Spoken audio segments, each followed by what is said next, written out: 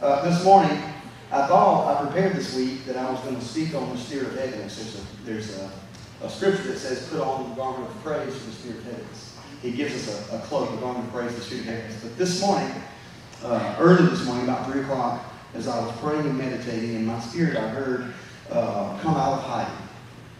And so I decided, well, there's no use in trying to go back to sleep, although I did try. And got up and began to just pray. And it's not something that's foreign to me. I've spoken on this subject before, but pulled out some old notes and then just began to speak before the Lord. We are obviously, as you know, in unprecedented times. Unprecedented times. None of us have lived simultaneously through a worldwide pandemic. And Rachel runs to the house singing Corona Be Gone, which I think is probably a song that we should put some music to, because I like that one. And then she sings, Corona won't stop my praise.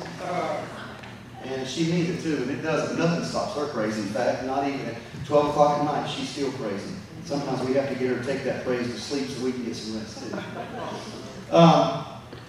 But my family and I just came off of a 6-day vacation. As you know, New Smyrna Beach is the longest vacation that I can remember that we've done, in several years. I'm going to read some of my notes and I want to talk to you about the Lord sharing with me. Being away in a place of forced rest brings people like me to a place of contemplation. It gave me an opportunity to commune with Father in a different way. It gave me time to reflect on the craziest year that any of us have probably ever seen.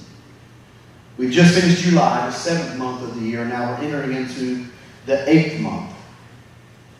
And if you study scripturally, there are seven colors in the rainbow. There are 7 notes in a scale, in a major scale. Do, re, mi, fa, sol, la, ti. And then do is 8, but it's actually number 1 of the next octave. And so the Lord works at 7 days in the week, 7 colors in the rainbow, 7 notes in the scale. And so when we read about 7s in the scripture, we think of completion. I'm thankful that the first 7 months of this year are completed, because God knows we needed them to be completed. And as I said, Corona and those first 7 months be gone. And yet, 8 signifies a new beginning. When you get to the 8th day, you're on a new beginning. When you get to the 8th note in the scale, you're at a new beginning, a higher level, as it were, a higher dimension. And I just can't help but believe that the Father is going to take all of us, corporately and individually, to a new dimension of His glory, a new dimension of His understanding. There were a whole lot of pastors and a whole lot of preachers that said that God gave them the vision and the insight that this would be the year of clarity. And so far, this has been anything but the year of clarity. And yet, the year is not over yet. The year is not over. Just ask the Falcons from a few years back at halftime. 27-3 means nothing. Or was it 24? 27-3 means nothing. I just feel like there's something that's going to happen in the final third of this year that maybe is going to help make the first 7 months make a whole lot of sense. I hope for that, and I pray for that individually. I hope to pray for that for our church and for our local area, and God knows for our country. We've never seen a time like this. Some things are completed, and we're beginning to walk into the possibility and the realization of new dreams. Now more than ever, it's a time to dream and pursue His dream for all of us. It seems, God always seems to do things backwards. Like He'll cause His people to come upon a Red Sea with a raging army behind them. And if you were to use men's wisdom, or if you were to use logic, you would say, God led us down the wrong path. And yet, it was His design that they were up against the Red Sea and up against the Pharaoh army and an Egyptian army behind them, so that He could do what only He can do. They didn't take a wrong turn. They weren't going on the wrong path. They were exactly where the Father wanted them to be. And yet, if they didn't have the understanding and the foresight that Father had, they would have said, wait a minute, you've driven us out of Egypt where we knew. Now they're mad at us. They're chasing us and want to kill us. And we can't go to where we would like to go because this Red Sea is in front of us. Why did you bring us here? And if I could be the Lord for a moment, I would say, I brought you here to show you that when you've done all you can do, watch me and let me do all I can do. Some people, I believe, for the first 7 months of 2020 have done all you can do. Now it's time for the Lord to do what only He can do.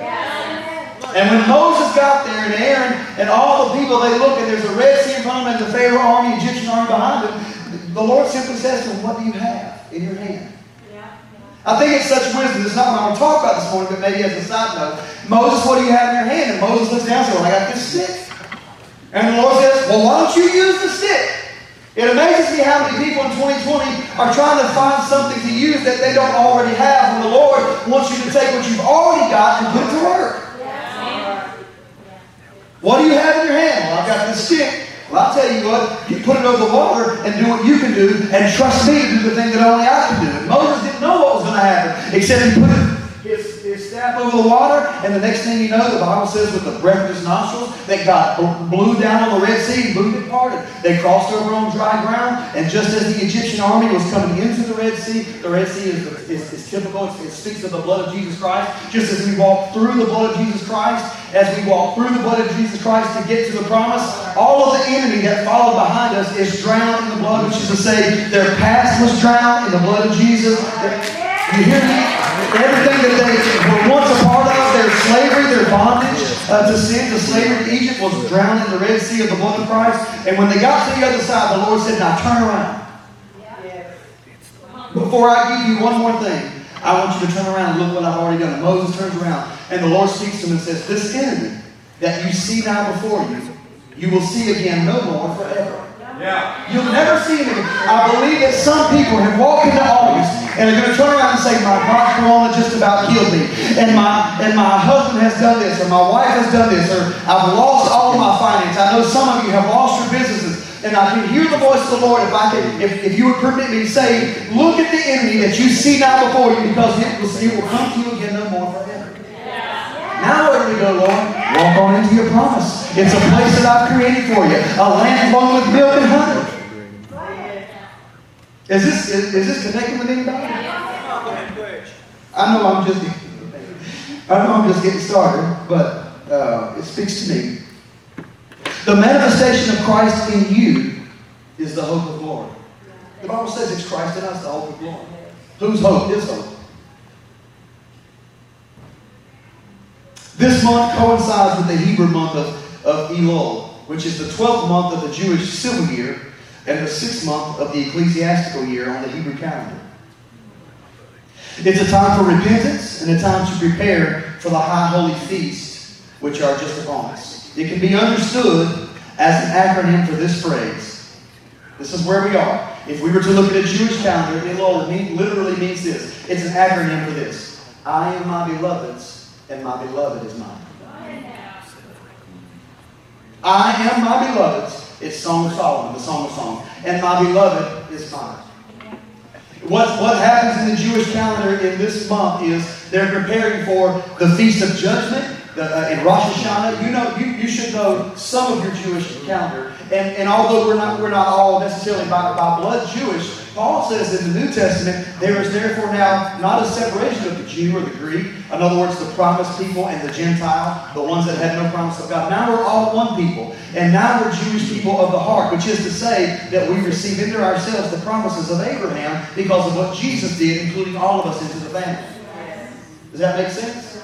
And so, I am my beloved's and my beloved is mine. When you approach what we understand as judgment, if you approach it based on a modern day theology, then God's mad and He's ready. He's ticked off at everything you've done and half the stuff you haven't done. And for 30 years, He's going to consign you to hell forever. But that's not all it was. It was so that we can boldly approach. You approach the throne with, I am my beloved's and my beloved is mine. That's the husband. That's the husband that sits on the throne. That's the father that sits on the throne. That's not some stranger that's looking to judge me and whack me with a holy stick.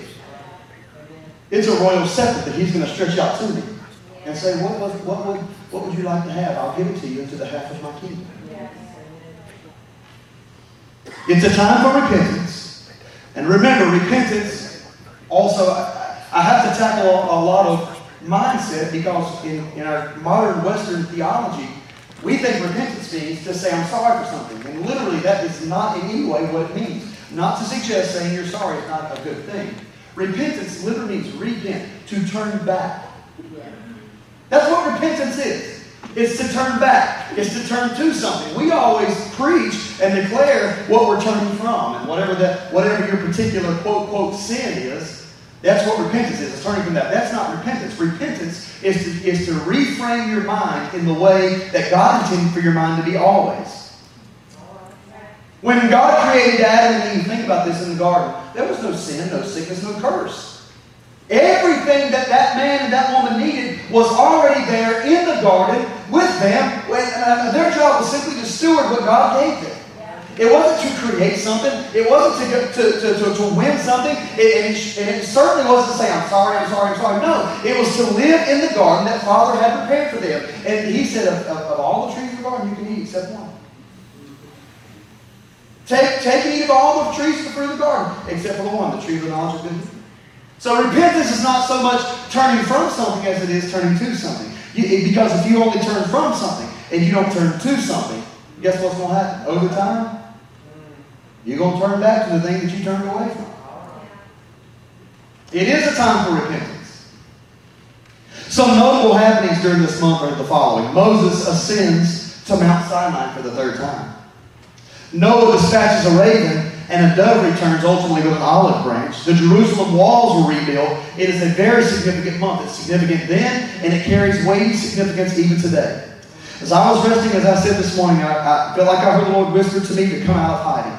And I thought today I would speak on the spirit of heaviness, but the moment He spoke, I knew this is what I was to share. Come out of hiding as if it were simultaneously a challenge, a calling, and a command. The challenge is to hear His voice as it always was. The voice of the Father longing for communion. We see the heart of the Father in the book of Genesis, the beginnings. And this is Genesis chapter 3, verse 6. When the woman saw that the tree was good for food, that it was a delight to the eyes, and the tree was desirable to make one wise, she took from its fruit and ate. And she gave also to her husband with her, and he ate. Then the eyes of both of them were opened, and they knew they were naked. And they sewed fig leaves together and made themselves loin coverings. And then they heard the sound of the Lord, or as the King James puts it, the voice of the Lord God, walking in the garden in the cool of the day. And the man and his wife hid themselves from the presence of the Lord God among the trees of the garden. Remember, come out from hiding. They hid themselves among the trees of the garden. Verse 9. Then the Lord God called to the man and said to him, where are you? Not because God didn't know, but because they needed to recognize where they were. They needed to recognize. Where are you? He said, I heard the sound of you in the garden, replied Adam, and I was afraid because I was naked. So I hid myself. And he said, who told you that you were naked? The implication is, it didn't come from me. Yeah. Let's just hang right here for a moment. Who told you you were naked? From the moment that God reached down and breathed into Adam at that time, which was a bag of dust, the Bible says, and God breathed into Adam's nostrils the breath of life, and man became a living soul. From that very moment when Adam took the first breath in the new creation that God had created and walked around, there was no sickness, there was no sin, there was no understanding of being without anything. Nakedness does not just mean no clothing. The implication is you're without something. And the Lord says to him, Adam, where are you? And Adam says, I heard your voice walking. Which is not uncommon. He always heard the voice walking. But I was afraid. Because I was naked. So I hid. To say it again. And I preached this message before. I don't want to stop. I just want to hang here for a minute. I was afraid. Let me say it a different way. I had fear in my heart because I saw myself as being without something that I should have. And so I hid myself. I hid myself from communion with you, which insinuates I hid myself from community. Remember when God created days 1 through 6, or 1 through 5, God creates all that was, and then on the 6th day He creates man, and the Bible says, and God looked and saw all that He created, and it was very good. When He looked at all the creation, He said it's very good. Now before serpent, before sin, before the curse, it's interesting, I love this, I've only seen it recently, in the last year or so. The Bible says, and God saw that man was alone, and He saw that it was not good. The very first not good thing that happened was not sin, and it wasn't the serpent. The very first not good thing was that man did not have community. Which is to say, you are designed for community. You're designed not to withdraw yourself and be away from people. You're designed to open yourself up and enjoy community and love people and open your heart for it to receive and to give love. And one of the first things that happens is when we believe the lie that we are less than what we really are, is we begin to withdraw ourselves. And as we begin to withdraw ourselves, then we begin to build up walls around our heart. And just like God said at creation, He would say, hey, that's not good. It's not good for man to be alone. Some of you have gone through stuff in the first 7 months of this year that has already caused you brick by brick and piece by piece to build walls around your own heart and say, look, because they don't agree with me politically, or because of what this one said or that one did, or what the news channels have told us, or what the pundits have said, and brick by brick by brick by brick, you begin to build a wall around your heart. Before you know it, you're completely and utterly hidden and alone. And I can say like the Lord would say, that's not good. It's exactly what the enemy would like to have happen to us. It's what the enemy would like to have, but it's not what the Father wants. We're designed. I've been through it. I'm not talking about something that I learned from some textbook. I've done this. I've lived this. Where you go through insecurities, or you go through hurt, or you go through pain. There's an interesting saying that I use it when I counsel a lot, and it's this. I sat with my anger long enough until she told me her real name was grief. Another way to say it, I sat with my bitterness long enough until she told me her real name was grief. Which is to say, if you don't learn to deal with grief in trying times, if you just brush it off and brush it off and brush it off and don't deal with it, it will remanifest somewhere in your life, most of the time as anger. Sometimes even worse as bitterness. I've been through it. I know what I'm talking about. When my father passed, within a month I was putting a new roof on his old church. Within 3 months, many of us were over there working tirelessly to remodel the church. And in my mind, at least, I was thinking I was doing a good thing, which I was. What I didn't do was take a big fat step back and say, man, I need to breathe for a minute. I need to allow myself time to process this. This is a major thing that just happened in my life. Instead, I just went on with life. I'm not dealing with this now. I got other stuff to do. And what happened is, over the first 3 years of me being in this position I was in, is I became angry, and I didn't know I was. And I was bitter. It came through in my relationships. It came through in my ministry. It came through in every part of my life. Even with my wife and my children. And I didn't know it. Until finally one day I woke up and said, well, you've been skewing poison all over the place for about 3 years. What is the deal? And the Lord said, you never allowed yourself to grieve. I sat with my bitterness long enough until she told me her real name was grief. It's what we do. When something happens to us, I can say, let's just say this, when 2020 happened to us, because 2020 didn't come, it happened to us. COVID-19 happened to us. Racial wars happened to us. I'm not saying there's not some truth in the underlying reality that stuff's happened, But these things have happened to us. None of this was any topic of anybody, even last year, the year before, at least not the major topic of the day. I'm not suggesting we shouldn't talk about these things. Obviously, social injustices need to be talked about. They're not going to be talked about here. They're going to be talked out there, and they're not going to be dealt with in the right way. It's going to be dealt with a political spirit instead of the Spirit of God that has at His heart the goodness of every man. COVID-19 happened to us. Pandemic happened to us. Go get locked in your house may have happened to you. Lose half of your business, or God forbid, all of your business happened to you. I know teachers, I think they should get 3 times what they get paid. Teachers had to all of a sudden become techies. You had to become techies. You had to learn how to prepare a lesson and be able to apply that lesson and teach it online. It's insane what has happened to us. And if we're not careful, then we'll allow 2020 to happen to us in such a way that brick by brick, we put walls up. Good work. And before you know it, I don't commune with you, and you don't commune with me. Yeah. I don't agree with you, you don't agree with me, so I'm putting up this wall around my heart. I'm not letting you in. Good work. I was afraid because I was naked, because I saw myself as without. And so I hid. I hid from communion. The worst place to be is to hide yourself from the presence of the Lord, which, by the way, just in case you didn't know, is impossible. You can't hide from the Lord. That's why when the Lord came to Adam, He said, where are you? Not because Adam didn't know where he was. Because God didn't know where he was, but because Adam didn't know where he was. And the Lord just simply saying, hey, you're the same place you've always been. Except now you're hiding from me. Why are you hiding? Because I'm naked. Who told you that? Essentially, who lied to you? I never told you that. Okay. Come out of hiding. Adam was hiding in the trees. The Father said, what are you hiding for? I don't have what I used to have.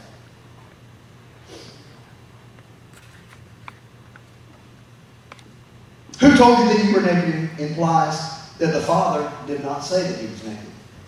His description of you is not as one without covering, but as one without the need of a covering. Until that moment, the man and the woman were clothed with his glory and likeness. Although Father didn't say the words come out of hiding, the implication is that's what he wanted them to do. Maybe he didn't use the phrase come out of hiding because he never intended for them to hide in the first place.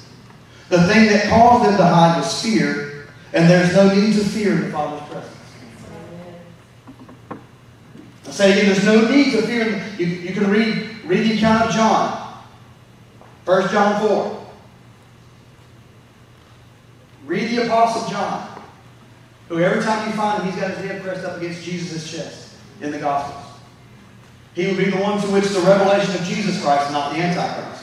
We think it's the revelation of Antichrist. No, you read the book, the revelation of Jesus the Christ. It's about the revealing of Christ. And John says, if you still fear, then your love has not been perfected. Because fear has to do with judgment and condemnation. But perfect love casts out all fear. In case you didn't know, it's in your Bible. Read the accounts of John. It don't take very long. I think 3 John only got, 4 chapters in it? The thing that caused them to hide was fear, and there's no fear in the Father's presence. We said this morning, check your shame at the door. It's not welcome here anymore.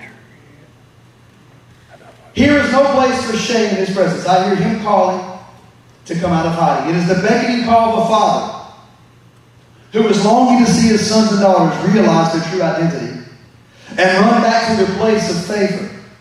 It's the picture of the prodigal son returning to the prodigal father. You heard me preach recently, prodigal father, because prodigal, after all, means lavish spender. If there's ever been anyone that's been prodigal in the history of creation, it would be the Father, because He so lavishly spent everything that He had to redeem mankind back into Himself. Oh, you're quiet today. Your minds are on fire. Or you're sleeping.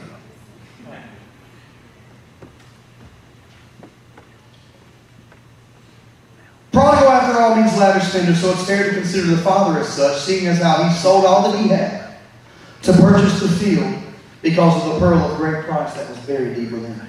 Upon seeing the return of His Son in the distance, Father runs to Him and restores everything unto Him. A new robe, new shoes, new ring, and a lavish celebration. I'm going to say it again, but I want you to hear it prophetically. Here's what's coming at the end of this year. New robe, new shoes, new ring, and a lavish celebration. New robe, new shoes, new ring, and a lavish celebration. His Son has been long hidden in a mistaken identity. That's what sin is. Sin does not mean I smoked or I said something bad or I cut that lady up. That's not sin. That's the effects of sin. Sin is living in any way beneath your privilege as a son and daughter of God. That's what sin is. And so the prodigal son had lived beneath his privilege. His son had been hidden in a mistaken identity. He had found himself lost in a faraway land. His true identity was unknown in that land, and as such, he was the goodest hidden. He was hiding in the shame of his failure. He was hiding in the shame of his poor decisions. Anybody else relate to this? He was hiding in the brokenness of his soul. In his hiding, he came to himself, the Bible says. I believe, as implied by Scripture, that when it says he came to himself, he remembered who he really was. Let's stop right here and talk about, this is Jesus' story. It's one part of a 3-part story, but we're just going to talk about this one. This is Jesus' story, telling the story of the prodigal son. And he went out and he said, Father, give me, what belongs to me. And the Father says, here, you can have what belongs to you. And so the son got what belonged to him, and he took it, and the Bible says he wasted it on lavish living, on riotous living is the way the King James says it, which is to say he wasted it on parties and prostitutes, and you name it, he wasted it. And before long, the Bible says he began to be hungry. He was hungry. And he became so hungry that he said, man, that pig slop over there, it don't look very appetizing. But it's food, so I'm just going to go eat some of that. You can always tell you're far away from where you should be when you're willing to eat stuff that way. This is a Jewish man. I mean, they don't not only eat pig's food, they don't touch a pig. Jesus thought so much of pigs that when he cast the demons out of the one little boy, he commanded him to go into the swine. I mean, this is the lowest of the low. But the Bible says, and as he fain would have filled his belly with the husks that the swine eat. That's the way your King James says it. He said, and he came into himself. Yes. Thank you, Lord. He came into himself, which is to say, he remembered something about himself that was always true, but had been forgotten in the midst of his shame and his mistaken identity and his failure. But he remembered. Why did he remember? I love this. How did he come to himself and remember something about himself? Because he remembered the goodness of his Father. Because he said, in my Father's house, even the servants have enough to eat and some to spare. So I'm going back to Father's house. Would to God that somebody in office would say, look, I might have made some mistakes, and I might have found myself in the midst of failure, and I might have done some things I shouldn't have done, and I've hidden myself in shame, and I've walled myself off from community. But I remember the goodness of the Father. In His house there's plenty. In His house I'm loved. My God. And he says he remembered that in his Father's house, even the servants have plenty of food and some to spare. So he says this, I'll go to my Father. I'm going back home. Yeah. But he doesn't say going back home. He says, I'm going to my Father. Yes. Because that is home. Where the Father is, that's home. I'll go back to my Father. Here's what I'm going to do. Because I've made such a mess, because I've lived in a sinful life, because I've lived in a mistaken identity, I'm going to tell my Father, Father, I've sinned against heaven. And I've sinned against you. Essentially, he's going to say this in his prayer. And I've sinned against you. So I tell you what, I'm not worthy to be called your son. But if you'll just let me work as one of your hired servants, man, just give me a house over to the side. I'll work for it. I'll pay off everything that I spent that I shouldn't have spent. I'll pay you back for everything. That's what I'll do. That's a great idea. And in tears, he said, that's what I'm going to do. I thank my Father. I know His goodness. I think He'll receive me. So he runs back to the Father's house. And the Bible says that the Father seeing the Son afar off. I mean, he's still a good ways off. The Father says, that's my boy. My boy's coming home. And he jumps up off his porch and he runs after the Son. He embraces the Son. Where's David? David, come help me real quick. He embraces the Son. Or Jacob, or whoever's close. He embraces the Son. The Bible says he falls on his neck and kisses him. There's one translation that says, and he kissed him. He simply could not stop kissing him. He sees his boy. He grabs his boy. You're a nice looking guy. You look like your daddy. And he grabs him. And he hugs him. And the boy is getting ready to repeat what he had said that he was going to rehearse probably the whole way back home. I'm good for nothing. And I've messed up. And I don't deserve to be called by your name. I certainly don't deserve to live in your house. I've wasted what you gave me. I've lived in sin and bitterness and shame. I've wasted it all. I'm not worthy to be called your son. And just as he opens his mouth to make his confession, the Father interrupted his whole prayer and said, hey, my boy's back home. Bring me a new ring and bring me some new shoes and bring him my robe. The best robe in the house, by the way, belonged to the Father. It was the Father's robe, and it's the robe that he wore as he sat down on his seat of authority. Hear what I'm not saying. You're going to have to read between the lines some this morning. Bring me the best robe. Don't bring me tattered robes, and don't even bring me my other robe. Bring me the best robe, which is say, bring my robe, and bring me a new pair of shoes. But just as the Son is getting ready to repeat the sinner's prayer and get back into favor with the Father is saying, you never lost favor in the first place. I've been waiting on you. There's been a robe hanging up in my closet. There's been a new pair of shoes in my closet, and I've got a ring that I'm bringing to you. And by the way, it's party time. Let's have some steak. Yes. Since it's the Lord, He probably likes His steak well done. Boo, boo, that's a bad joke. You can sit down there. You look too good.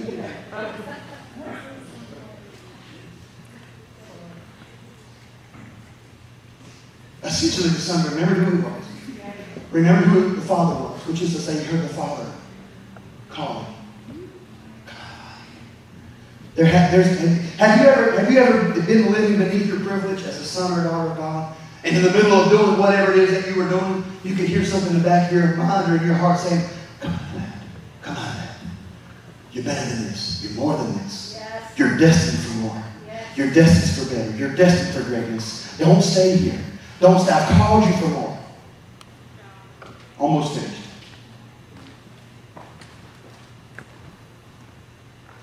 Come out of hiding. A challenge. A calling. A command.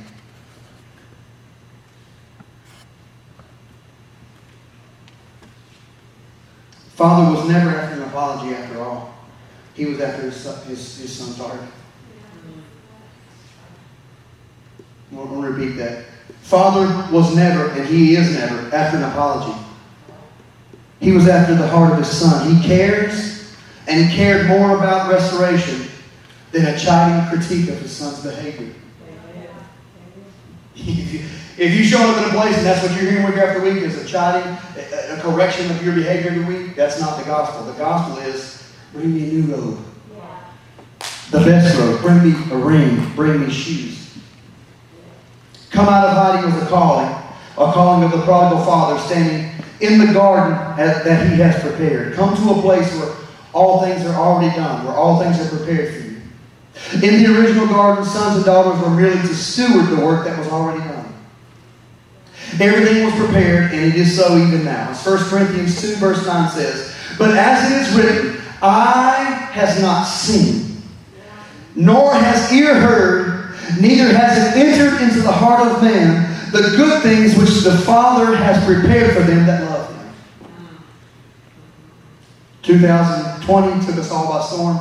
And yet in the last 4 months of 2020, I can't help but believe that what the Scripture says, that eye has not seen, and ear has not heard, neither has it entered into the heart of man the things which God hath prepared for them that love Him. Yes. Lastly, I hear, come out of hiding as a command. It is time. If you've seen the movie, I'm sure you have. If you haven't, we can't be friends. The movie Lion King. You've not seen the movie Lion King. And don't care if you like the animated version or the new version, they're essentially the same. If you've not seen the Lion King, you and I cannot be friends. We'll be buddies and we'll roll a hump when we see each other, but it's a prophetic movie. You probably don't believe that because you see it as a cartoon, but it's a good movie. If you've seen it, you know that young Simba is chased off to live in shame by his wicked uncle Scar. It amazes me that they use the name Scar because people with Scar will always cause you to live in shame. Why? Because hurt people hurt people. And if you don't deal with your hurt and grief, I can promise you, it's going to come up and out inside of you, and it's going to spill over on everybody that you're around. You better deal with it. How do I deal with it? Well, several different ways. The first way is to, just submit you to the problem. Ask the Father to give you direction as the Holy Spirit, who is your guide and comforter. If you need, go to guidance and counsel. It amazes me how damaging people with unhealed scars can be. They always seek to rule by fear and chase off any chance of life and goodness because they feel threatened by it. After living in shame, but also growing his mane, Simba is greeted by what I like to call old prophet Rafiki. I know where your father lives, he tells Simba. Come with me, I'll show you the place. Just as Simba looks down into the water, you remember have you seen the cartoon? They're running through the vines, and he's trying to keep up with the prophet because the prophet speaks so fast, and it takes him probably days or weeks to process what he just said. Just bear with me. Don't call me Rafiki, but just listen to what I've got to say. It'll lead you to a place of reflection. And he looks down in the water. Remember, Simba looks down in the water, and he says he sees his own reflection. At first, he thinks it's his father because his mane is drawn. He hasn't looked at himself in a while. And he says, that's not my father, that's just me. And the old prophet says, no, look hard.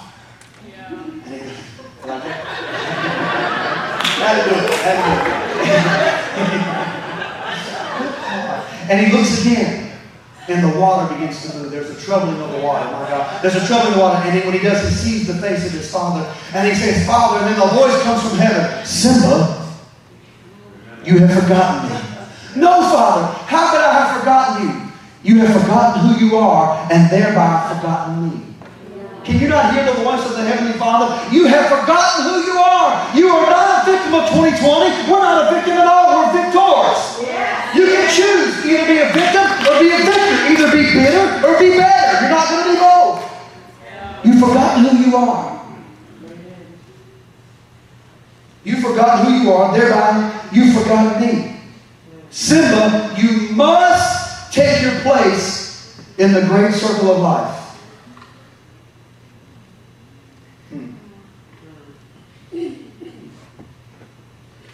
You are my son, and the one true king. You are my son, and the one true king. It was a challenge, a calling, and a command. Simba, or should I say it this way, True Vine Worship Center, visitors, guests, you must take your place. You must take your place. His place was never meant to be hanging out with the pigs, but ruling and reigning in life. I hear the voice of the Father saying to some of you, it's time to come out of hiding. Look around, the world is burning. Spirits are at work, and it's no longer okay to stay silent as evildoers prevail. Come out of hiding, the world needs you. The kingdom needs you. When Simba gets back to the place where he should have ruled, he sees the whole kingdom has gone up in smoke. And evil Scar is ruling. It sounds like life to me. It's a metaphor for life. If you don't deal with Scar when you have the opportunity, before long your whole world will be on fire. And yet there's still a calling that says your mane has grown, you're more than you think you are, and you are a reflection of me. Man, I never heard a Lion King preach before. Stick around. It gets better or worse depending on your perspective. Next week we do Beauty and the Beast.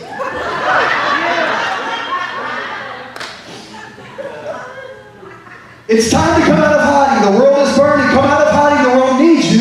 The kingdom needs you. No more moping around in fear and shame or in doubt and unbelief. Come out of hiding. No more believing a lie instead of the truth. Come out of hiding. No more settling for less than God's very best. Come out of hiding. No more settling for less than all that God has prepared for you. Time to come out of hiding. It's time to love again. Come out of hiding. The kingdom awaits. Come out of hiding. Your future awaits. Come out of hiding. Your children's future awaits. Come out of hiding. The voice of the Father awaits. Come out of hiding. The garden of plenty. It awaits. And you'll never get there if you've bricked your wall, if you've bricked your heart off, and bricked your soul off brick by brick, and saying, I'm not letting them in. You think that's what you're doing, but when you brick yourself in, it's not a matter of them getting out, of them getting in. What you've done is you've walled yourself up that you can't get out.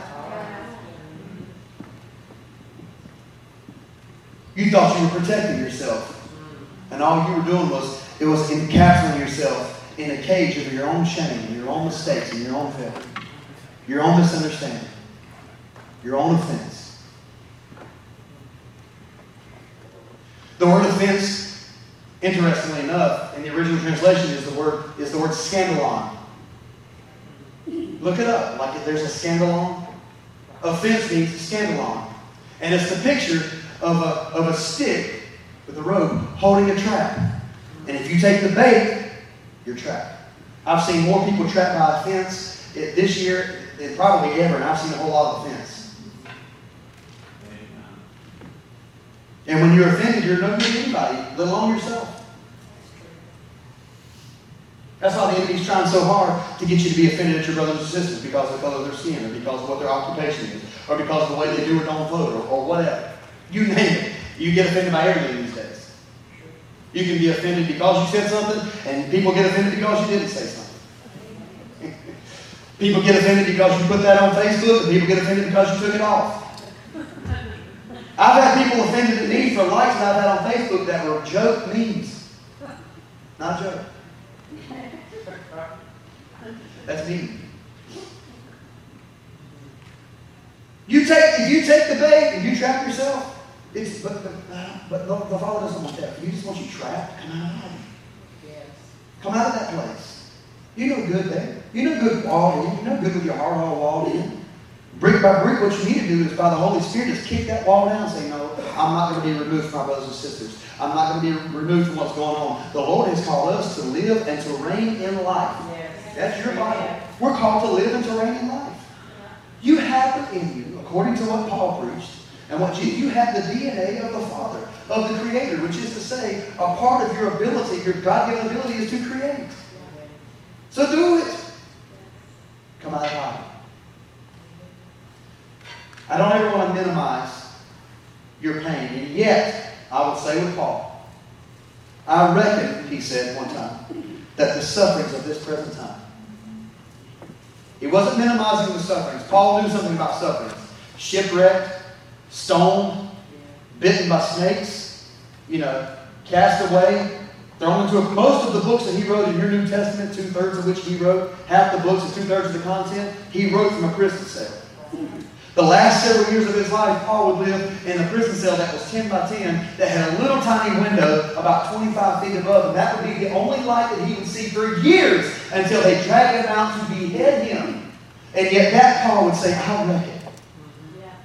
Which is to say, when it all filters down, when I figure it out, when I've done an appraisal of my life, I reckon that the sufferings of this present time, they are not even worthy to be compared with the glory that will be revealed in us. I will say to you that I do not want to minimize the suffering of 2020 because I know many of you have. I've talked to you, very many of you, on a personal basis. I've suffered some this year. We've all suffered some sort of loss. And yet I would say with Paul, because I know the goodness of the Father, that the suffering of this present time is not worthy to be compared to. I mean, not even worthy to be compared. If you put the sufferings on this side of the scale, and you put the glory that's coming on this side of the scale, then this side of the scale is going to far outweigh this side of the scale. In fact, the word for glory is kabod, and it means weight. I reckon that the sufferings, the pain, the affliction, the misunderstanding, even the offense of this present time are not worthy to be compared with the glory that is about to be revealed in us. And when will it be revealed? When you come out of hiding. You stay in hiding, you will live in your shame, you will live in your... I've been there. I'm speaking from experience. I'm not talking here as though I've arrived and I'm this great one. No. I've walked it. I know what it's like. I know what it does to you. It eats at you. It keeps you from sleeping. It keeps you from being able to function properly. You'll wall yourself off from friendship and relationship and everything else. And yet the Father saying, no. Come out of hiding, because the suffering of this present time, it's not even worthy. It's like it's the picture of a mother who's in travail, who's having birth pains, and she's about to give birth, and it hurts and it hurts and it hurts, and then the baby comes, and the moment she sees the face of the baby, all the pain and travail is not even worthy to be compared with the beauty that is the face of that child, and she holds it for the first time. Many of you mothers could say, yes, giving birth was painful, but I wouldn't go back and undo it. Put your hand down. Not kidding. None of it. No good mother would do that. In the same way, maybe you're pregnant with purpose. And maybe walling yourself off, you need to come out of hiding, because maybe what you're feeling is not so much suffering. But if you look at people like to talk about eschatology these days. Everybody thinks everything's the mark of the beast, and everything's the end of the world, and everything's the end of all things. When the Bible says these are the beginning of sufferings, when Jesus said that word sufferings translates birth pains. He wasn't saying this is the end of all things. He was saying it's the end of one thing, but it's the beginning of another thing. Something's about to be birthed. And what I see in 2020 is we've been through 7 months worth of birth pains, and it's been very painful, I will admit it. But there is something that is going to be birthed in this year that when it's birthed from us, not to us, when it's birthed from us, we'll look back and say, I can't hardly even remember the pain of the first several months of the year because of the goodness that God revealed in and through us in the latter part of the year. That's all I'm saying. Eli, give me something besides Superman. Maybe some more money. No, stop.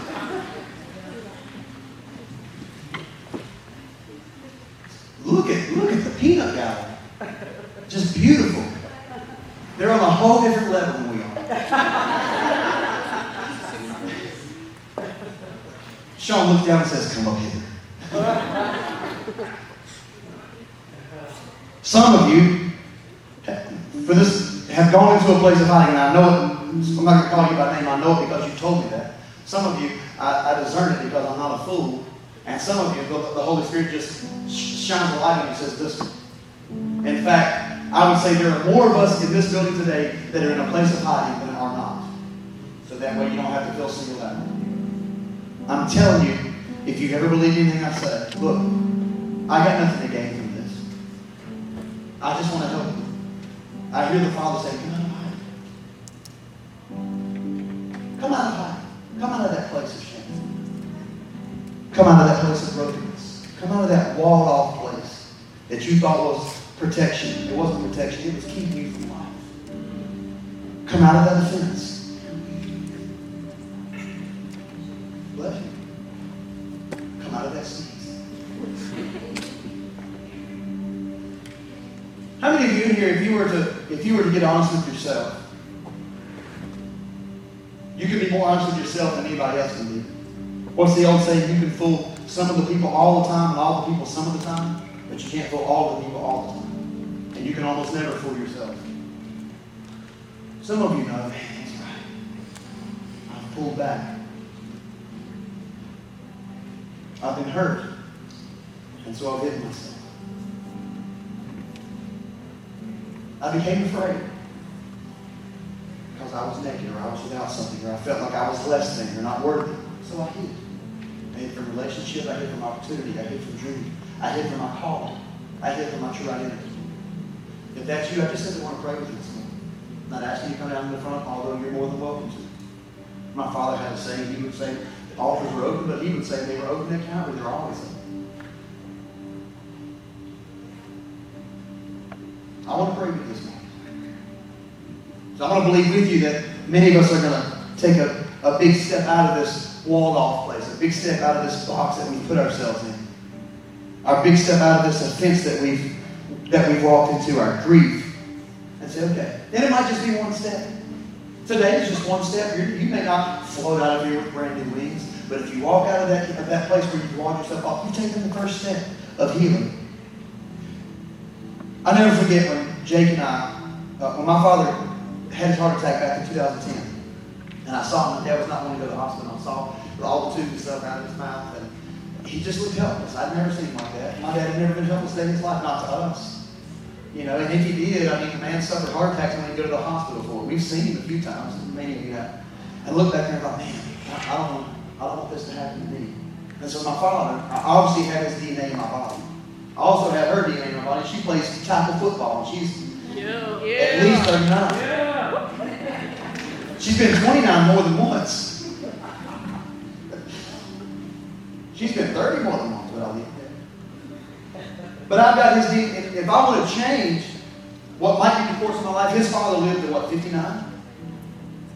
He lived to 57. I better do something about it. And so, man, we went and got this program called P90X. I don't recommend it for anybody.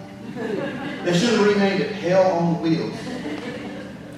And Jacob and I tried it, and then Jacob said, Dad, I'll work out with you. This was in 2012 or 13. I said, oh, man, let's give it a shot. So we bought one that's called a Little Less Hell, or P90X3, which is to say it's only 30 minutes instead of 90 minutes.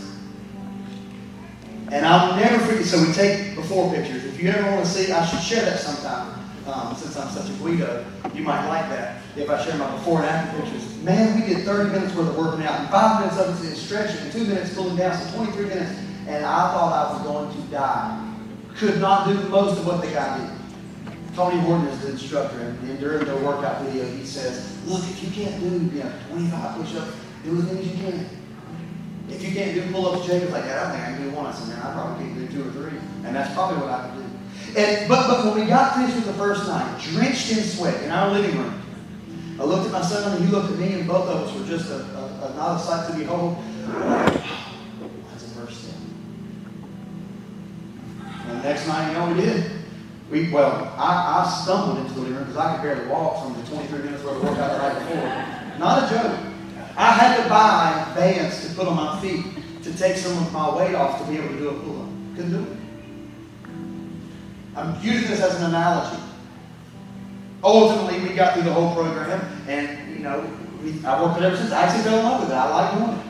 I like to do it. First of all, I feel like when you get older, you can choose your pain. You're either going to live in pain because you're sick, or you're going to live in pain because you put your body through whatever it takes to stay healthy. You know what's painful to me? Broccoli. No, I like broccoli. It's a joke. Sweet peas, that's painful. Right? But now, what's your point, John? My point is some of you that have been hiding for so long that you think that it's almost impossible because you look at where you would like to be and where you are, and there's a great gulf fixed between where you want to be and where you are, whether it's relationally, financially, or whatever. You fill in your own blank. Say, man, I'm so far. Take one step. Do one push-up. As the analogy was. Do one pull-up. And if you have to use bands to help you get up, then get it up. Before you know it, you're going to be stronger than you ever thought you could be. Now I'm going to prophesy that you're going to be stronger than you ever thought you could be. Some of you, your businesses are going to be stronger than they were before COVID happened to you. I really believe that. Or when you have that authority, some of your relationships are going to be more powerful than they've ever been in your life. And you're finally going to be able to fully let go and trust like you've never done before. They're okay. They don't bother me. Take one step. Come out of hiding. Decide today, okay, he's right. I've walled up my heart and I'm done with it. Let's pray. Father, to the best of my ability, I understand this was not a hermeneutical, homiletical masterpiece. But to the best of my ability, I have conveyed what I believe that you put on my heart to convey. I know for a fact that many of us, including myself, have felt attacked as if this year happened to us instead of it was an opportunity for us. And yet the year's not over. And now we find ourselves on the second day of the 8th month.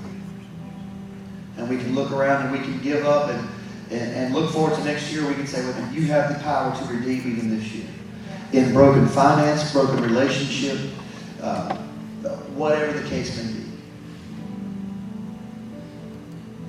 Some of us, Father, have walled ourselves off and our hearts off from community, from friendship, from opportunity, from dreams. Some of us have had our dreams crushed so many times that we refuse to dream, that we'll stay awake at night so that we don't go to sleep and dream again because we know it's not. And I pray, Father, that this morning this would be our opportunity to take the first step towards those dreams, towards our ambitions, towards coming out of hiding from you and hiding from others. That we would, with open face, as the King James says, approach you. Let this be a day of first steps. Let this be a day that we look into the water and see your reflection looking back at us, challenging us to remember who we are. Let this be a day that we hear you as our Father saying, I've got a new robe for you, and a new ring for you, new shoes. Let us be a day that we see that you've already prepared a garden for us.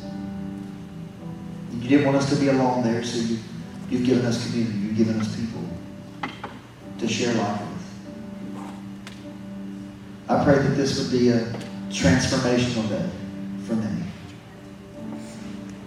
As we leave, Lord, let these words be seared in our hearts and in our souls so that once we come through our own Red Sea, as it were, we can help others through theirs. In Jesus' name. Amen.